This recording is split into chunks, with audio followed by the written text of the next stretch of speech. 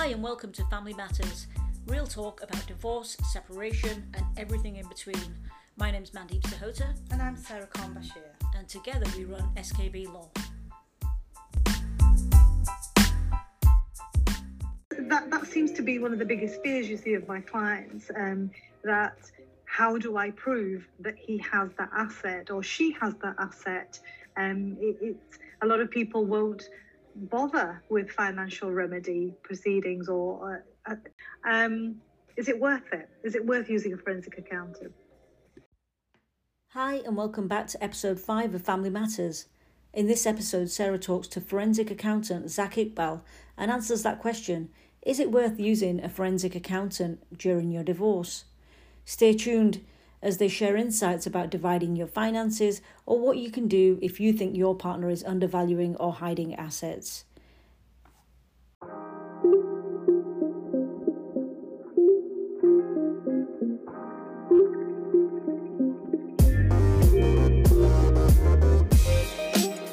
Thank you for your time today. I know very small amounts about you, just over text that we've sort of swapped. I know we've been wanting to have a conversation for a while, but we've started doing some podcasts around sort of family law and all the different sort of threads that come out of that. And one of the questions that comes up a lot, especially in finances, is forensic accounting. So I thought, well, who better to speak to than Zach? If you could just give us a little introduction about yourself, who you are, and what it is that you actually do now. Okay. By profession, I'm a chartered accountant, and I've been qualified for, more than 40 years now. Oh my gosh, you don't look it. Yeah. So I commenced my career with a firm that's now known as Deloitte. Yes. I was a trainee accountant there, qualified with them, and then went to another firm called Pamela Kerr Foster. Believe it or not, there's not many kids on the playground that say, I want to be a chartered accountant. I don't think so, no. They're going to be fighter pilots or footballers or whatever. Yeah.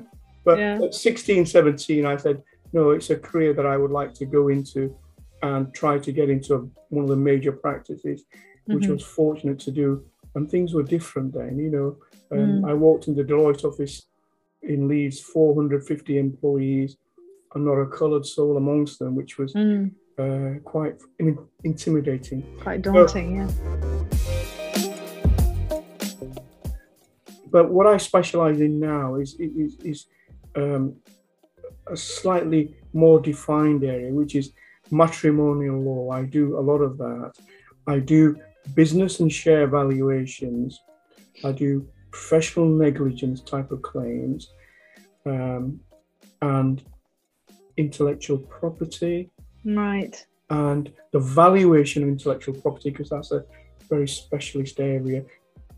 I said, I'd like to be involved with family law because I need to see some sort of restitution being applied, particularly where financial division is concerned. And so therefore I enjoy it.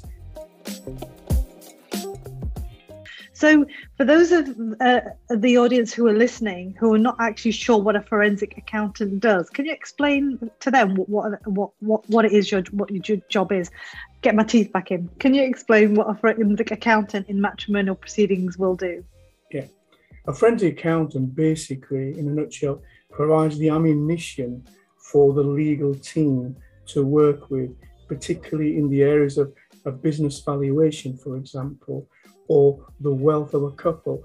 In a typical case, what normally happens is that, in a divorcing situation, the husband may say, I'm worth only £2 million, for argument's sake, and the wife says it's £20 million, right? Somebody has to come along and say, well, based on all the detailed examination of all the paperwork, etc., then the likely value is likely to be something else. It's perhaps not 2 million, and it might not be 20, but something. And that is then put forward to the court. Of course, all this is subject to challenge by the other party. So it's microscopic in some aspects, but macro in others, because once you got to a ballpark figure, you can say, well, it's roughly this amount that it's worth. But the other areas is something like, particularly in today's world, where people who are marrying want to prepare a prenuptial agreement. And I get a lot of instructions where, for example, one party, recently the case I did in Leeds, where the wife, born and bred in Yorkshire, worth X amount of money, and she wanted to protect that interest. So in the prenuptial agreement, basically somebody had to value her wealth.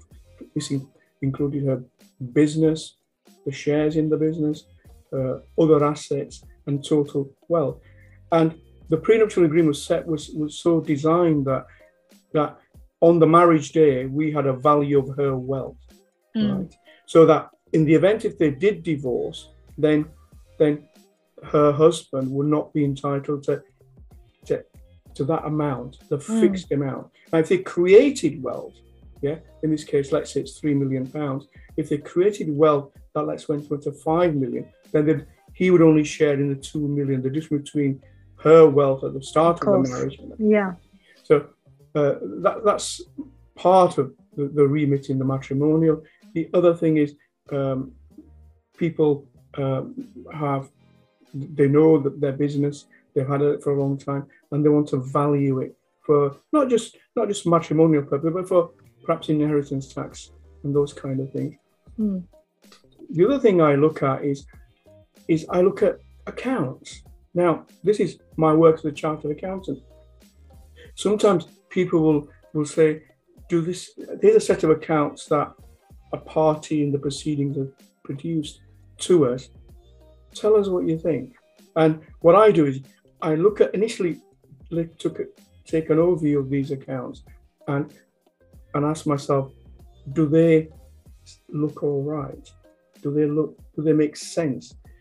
And it also gives me a very good impression of the quality of the accounts in terms of who's prepared them, whether they're legally compliant, and that tells a big story.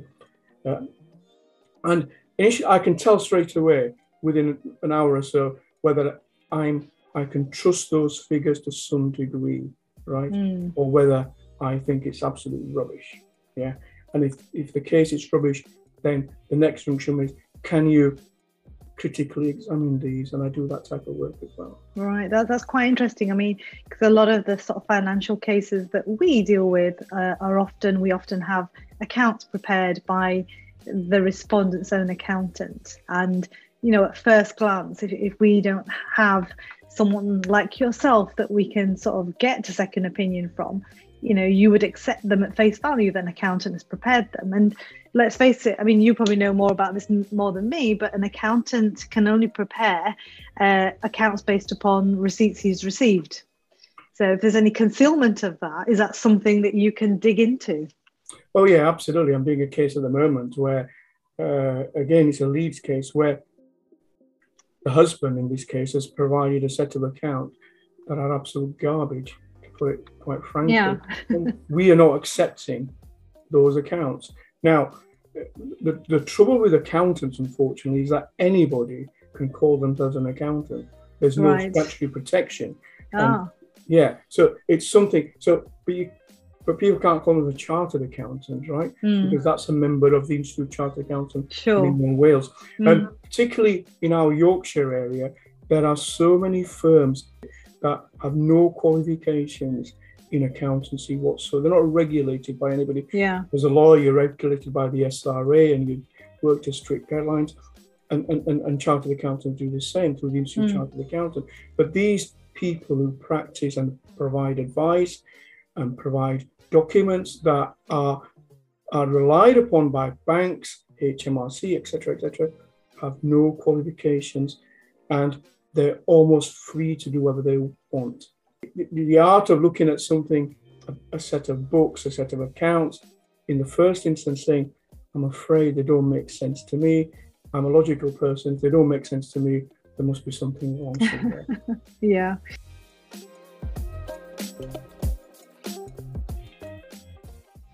We've certainly seen respondents, husbands or wives who are the opposite, to our clients, produce reports that say that the business is actually worth nothing now because of the pandemic and the impact of that.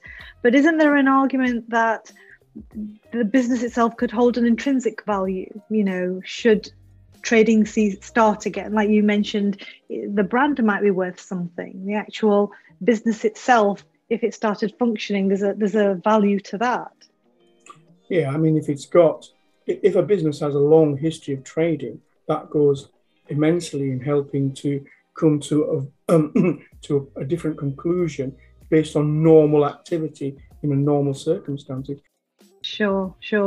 And in terms of sort of the cases that you've dealt with, have you got any one example that sticks out in your mind in terms of, one of the spouses trying to conceal their assets? And were you sort of a case that you might have been instrumental in uncovering those concealed assets?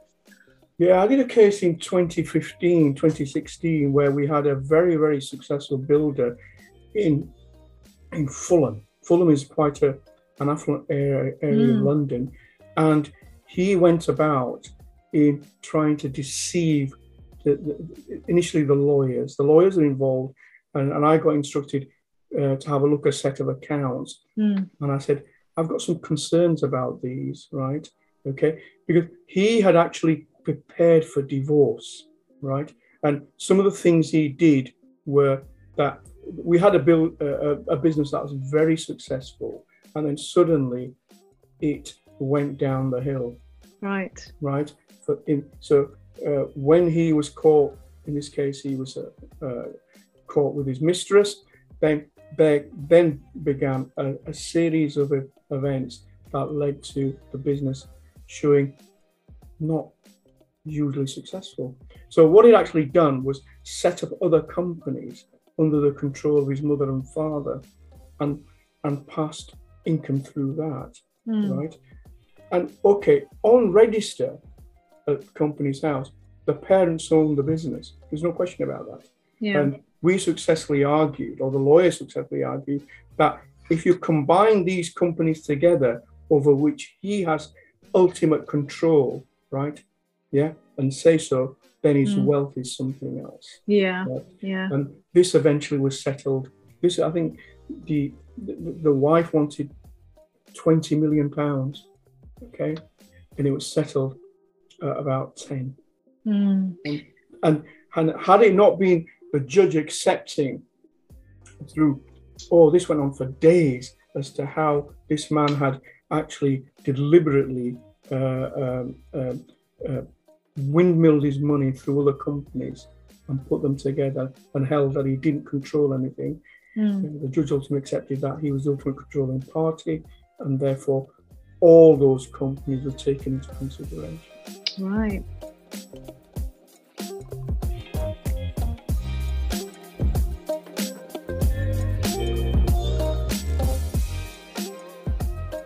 So you mentioned that he prepared for divorce. Okay, yeah. So that was one of the questions I wanted to ask you as a forensic accountant, and the sort of experiences you've had within matrimonial forensic accounting, is that if someone was contemplating divorce and they hadn't yet divorced, they hadn't announced to anyone, they hadn't spoken to a lawyer, but it was something that's on their mind. But their main concern, as seems to be with a lot of clients that we speak to, is that I probably won't get anything because he or she will conceal and endeavour to try and hide, and I won't be able to prove it. What would you say to a client who's thinking like that? Okay, there are essentially two types of forensic accountants. One that accept documents and say we're playing reliance on these, knowing, in certain cases that these have been prepared by an unqualified person who's not regulated by anything. We'll accept those, and that's the end of it. Then there's those that say, yeah, we'll have a look at these, and if they look all right, we will kind of still, we were skeptical but accept them. And those that say, listen, I'm not accepting these because this is the reason why I'm not accepting these. Okay, so most businesses, can compared with other businesses. Now, in the old days, the HMRC produced a set of notes. So if you had a florist, let's say in Bradford, right, and they would know what sort of trading results that florist would provide. Okay. Now, every business would be compared with that known florist that was on list, etc., etc. Right. So from there, they'll say, this is doing rather well than the average one that we expect. We'll have a look at that. Or we'll do, this is doing rather badly compared to what we expect. Why? So those are the questions. So anything like that, you would look at it, critically examine. Now, there are people who will do whatever it takes to preserve their wealth, and go through a series of perhaps sort of advice, down at the local mosque or wherever. If you do this, you do that, then you'll be all right. But generally speaking, those very people will ultimately be caught out. Because things will not stack up. If you trace it and you go behind the scenes, they will not stack up. Somewhere they've got, the thing is they have to cover every post, every position. Often can't. I mean, we have seen, I've certainly heard and noted judges who have dealt with financial remedy matters and have made the comments that they don't believe the set of accountants, with or without a forensic report that has been put before them, and have threatened clients that if you don't come clean and provide full and frank disclosure, then I have no choice than to report you to the authorities, the HMRC or whoever it may be. So they're getting quite wise to the fact that, anyone preparing sort of accounts that don't stack up, won't take a second opinion or a second guess to report them to someone else. So the courts are knuckling down, it seems, on any sort of dubious disclosure that is put before them, and try to maybe do a bit of forensic accounting by themselves.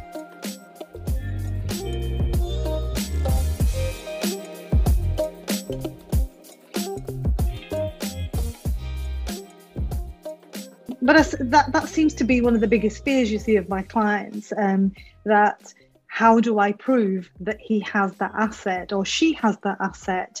It's a lot of people won't bother with financial remedy proceedings or at least closing a closure after divorce in terms of finances, because they just feel that they won't be able to prove. They had no knowledge of their partner's financial matters, and they won't be able to sort of prove that he had or she had X, Y, and Z.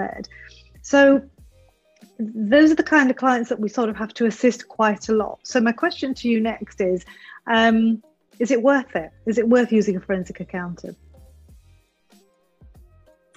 The simple answer to that is, if there's any material wealth involved, then you would, and you're a spouse, and you spouses know within reason as to what the other person is worth, right? And the things that give it away is wherever you live, the car you drive, the business you have, etc. They're indicators that there is an element of wealth involved, right? Now, the thing is, if you have reason to believe that there's more wealth involved than that is being led to be, the courts are being led to believe, then the answer is yes, and it's ultimately would be worth it. But on the other hand, if somebody has very little wealth, then the cost of hiring a forensic accountant is completely disproportionate to the value of the wealth at stake, and it becomes a disproportionate exercise that you spend so much money and time in trying to prove somebody's poor wealth. It just doesn't work. So absolutely. You have to have a very good idea. Yeah, that's really good advice.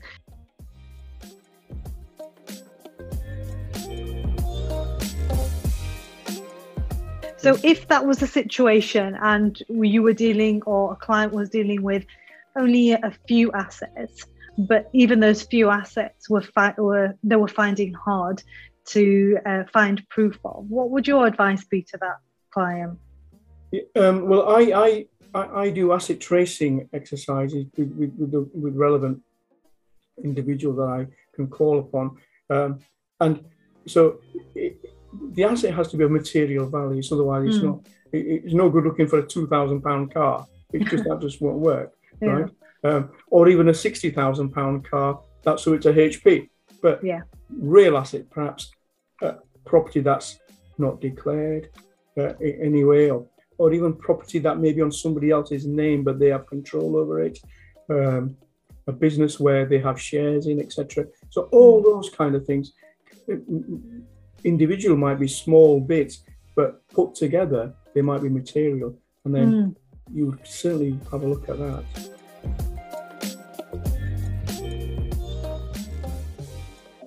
Are there any assets that you would say are often overlooked as having a value? Sometimes personal jewellery is overlooked, right? And I think the Form E declares it over £500. That's that you've right. got to put down, Yeah. Now, for the husband, let's say in a dowry situation, then he may have provided some dowry to the wife, which has a greater value than £500 just by the content of the gold that's involved in there. And I think there's a case going through the courts at the moment, isn't there? Somebody. That's right. Do you know the outcome of that? Has that been No, I was actually asking a journalist who's on the story to say, because it was supposed to be at the end of August, we were supposed to have a decision. It's a county court down in London somewhere, and they had not heard anything. So I'm on it. As soon as I hear, I'll let you know. Yeah. I mean, one of the most interesting cases that I've personally been involved with was the Akhtavi Khan case. Ultimately, it led to the wife being able to claim against the husband, right? But only having a nikah. One of the things I still have difficulty explaining, particularly in the Muslim community, is that a husband and wife are not legally married if they just had a nikah ceremony.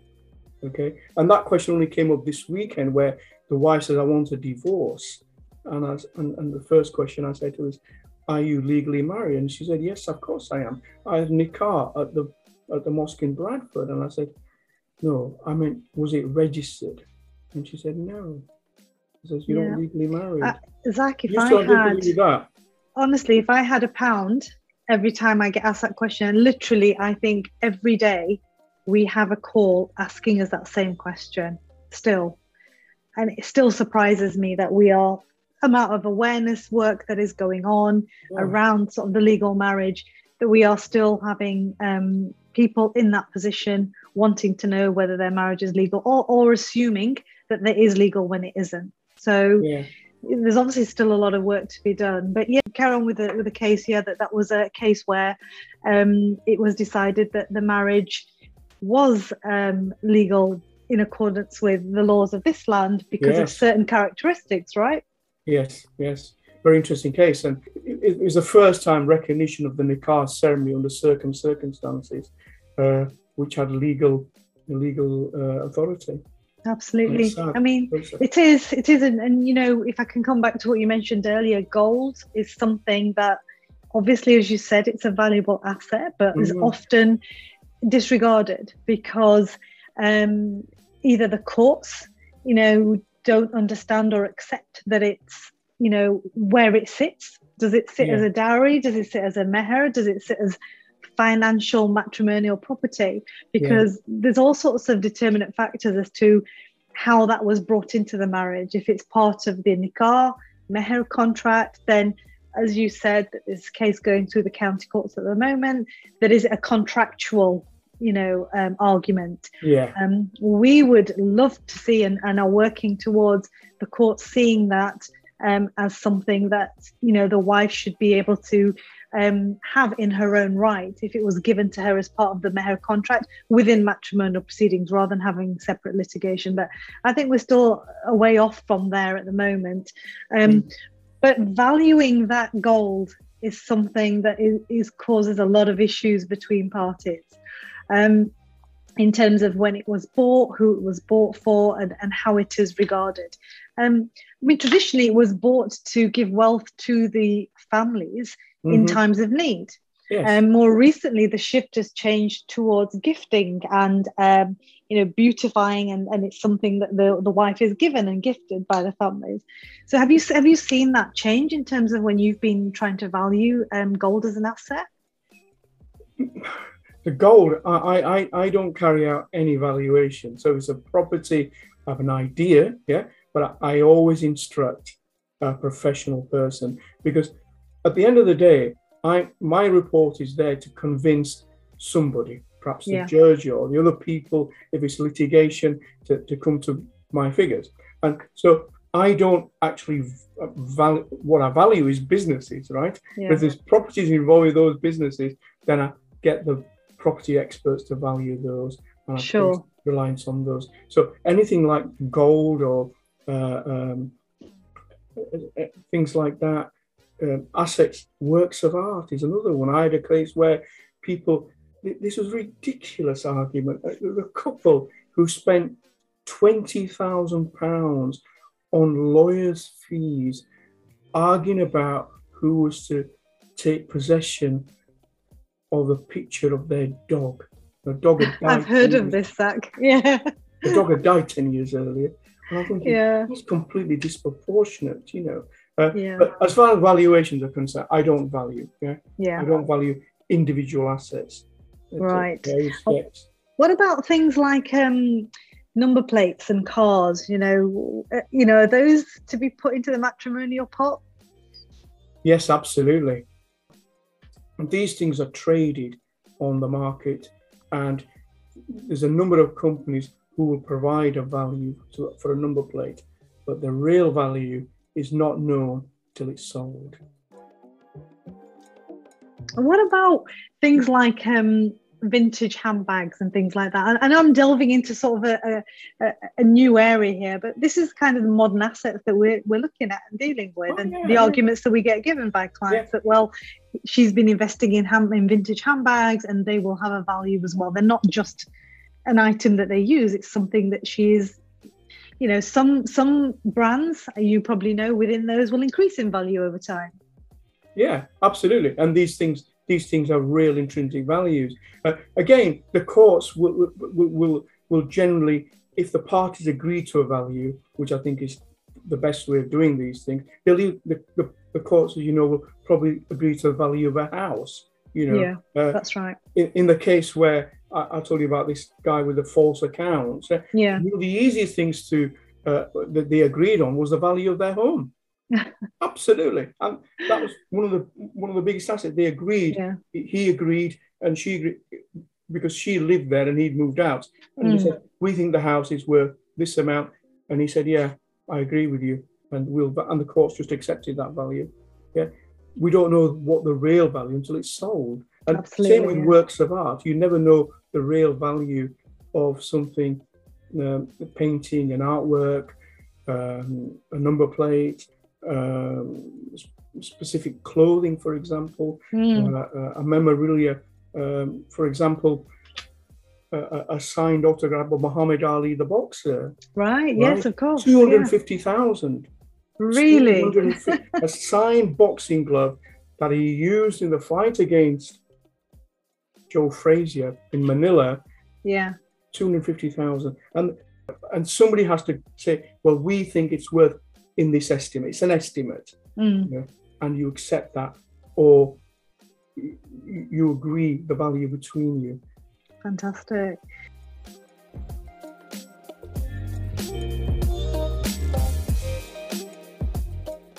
So I suppose the take-home tips are try and agree if possible. Stay proportionate. If you're thinking of using a forensic accountant, look at what you are going to be arguing over and see if the costs are going to be sort of in line with what you're fighting over. Try and sort of be prepared and have proof of any sort of valuable items, and look further than the usual things, which are your home, your pension, things like that. Any tips from you, Zach, about how someone can sort of go into financial remedy proceedings within matrimonial litigation, and overall try and minimize the amount of costs that they incur to try and settle as quickly as possible. Obviously, our job is to try and help that client move on, rather than sort of stringing out the procedure. You know, there's a lot of emotions involved, and if we can deal with it as cleanly as possible, then ultimately the client will be able to move on with their lives. Yeah, I mean, first I'll say that those are in business and perhaps very successful businesses, right? You have your own accountant, and you've taken advice from that accountant, but this is a legal process. So what you need in a divorce proceeding is a very good lawyer, right? Your accountant may be excellent at what he does, but you need a good lawyer, right? Right. And my other advice is, don't hold out for things that are unrealistic, and take the costs into account and the overall wealth. I dealt with a case in Leeds by one of the largest law practices, and the issue was that this man paid £4 million in dividends per quarter. Right. Per quarter. But his wealth was based in Sri Lanka. Okay. They said, can you go over to Sri Lanka and value all the companies that you got? I said, I could do that, but my personal health is at risk if I go, because if a man can pay £4 million in dividends per quarter, then he must have huge amounts of influence in an Indian subcontinent country. Yeah. And I was acting for the wife, and I said, here we have a situation where people are telling you that you're entitled to 50 million. And you may well be. You probably are. But it's going to take years for that to materialize. He's actually offering you 13 millions on a property in France. My advice is take it. And, you know, she said, but I want 50 million because that's what I think everybody's telling me. Yeah. Yeah, you probably are entitled to 50 million, but you're going to have to fight and fight and fight. And the story didn't end there, because within about 9 months, he passed away, and the wealth went down to the children anyway. Yeah. So I mean, look at all the circumstances. Absolutely. It's a great example, Zach, that to illustrate that, you know, often, you know, we will get clients who'll say, I want to win. That's right. But your point beautifully demonstrates there is no winning in this kind of litigation. No. It's about trying to get what you need. Yeah. You know, and move on with your life to the next stage. And it's very difficult sometimes, isn't it, to get clients to sort of see that point of view. Yeah. It's very much part of, you know, our job as lawyers.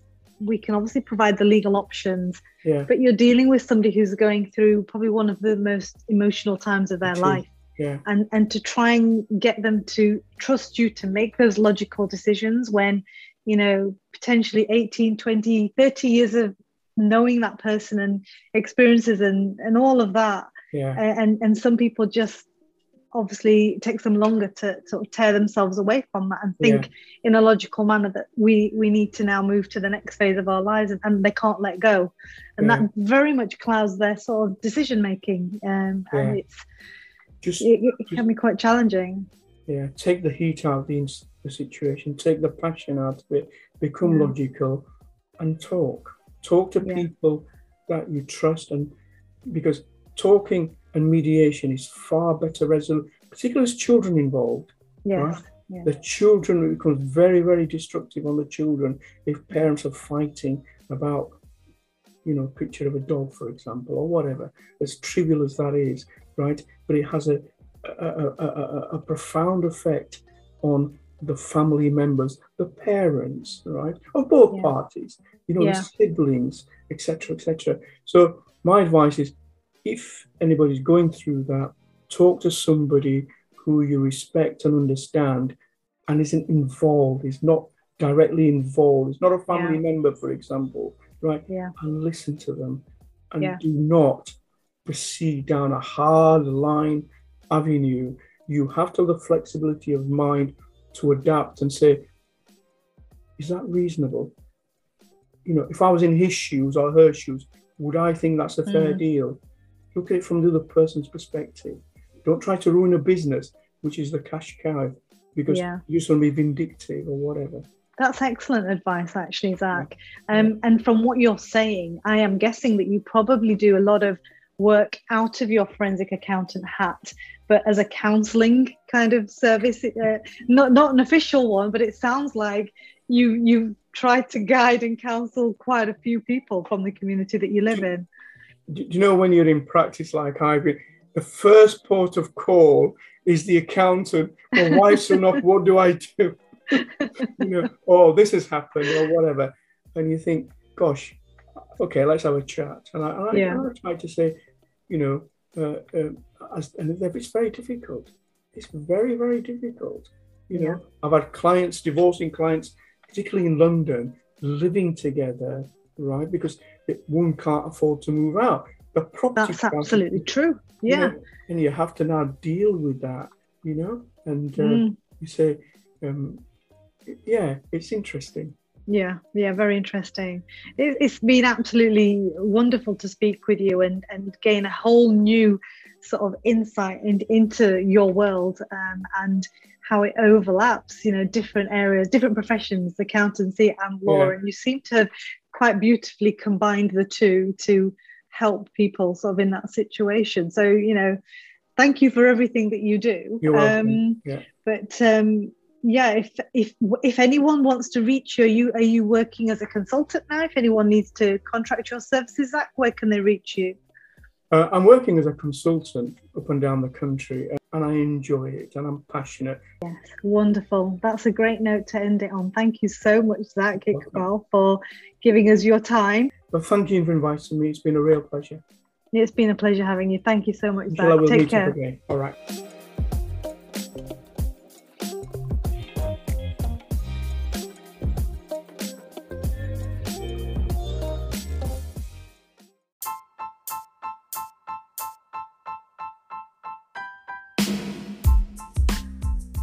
Thanks for listening to another episode of Family Matters by SKB Law.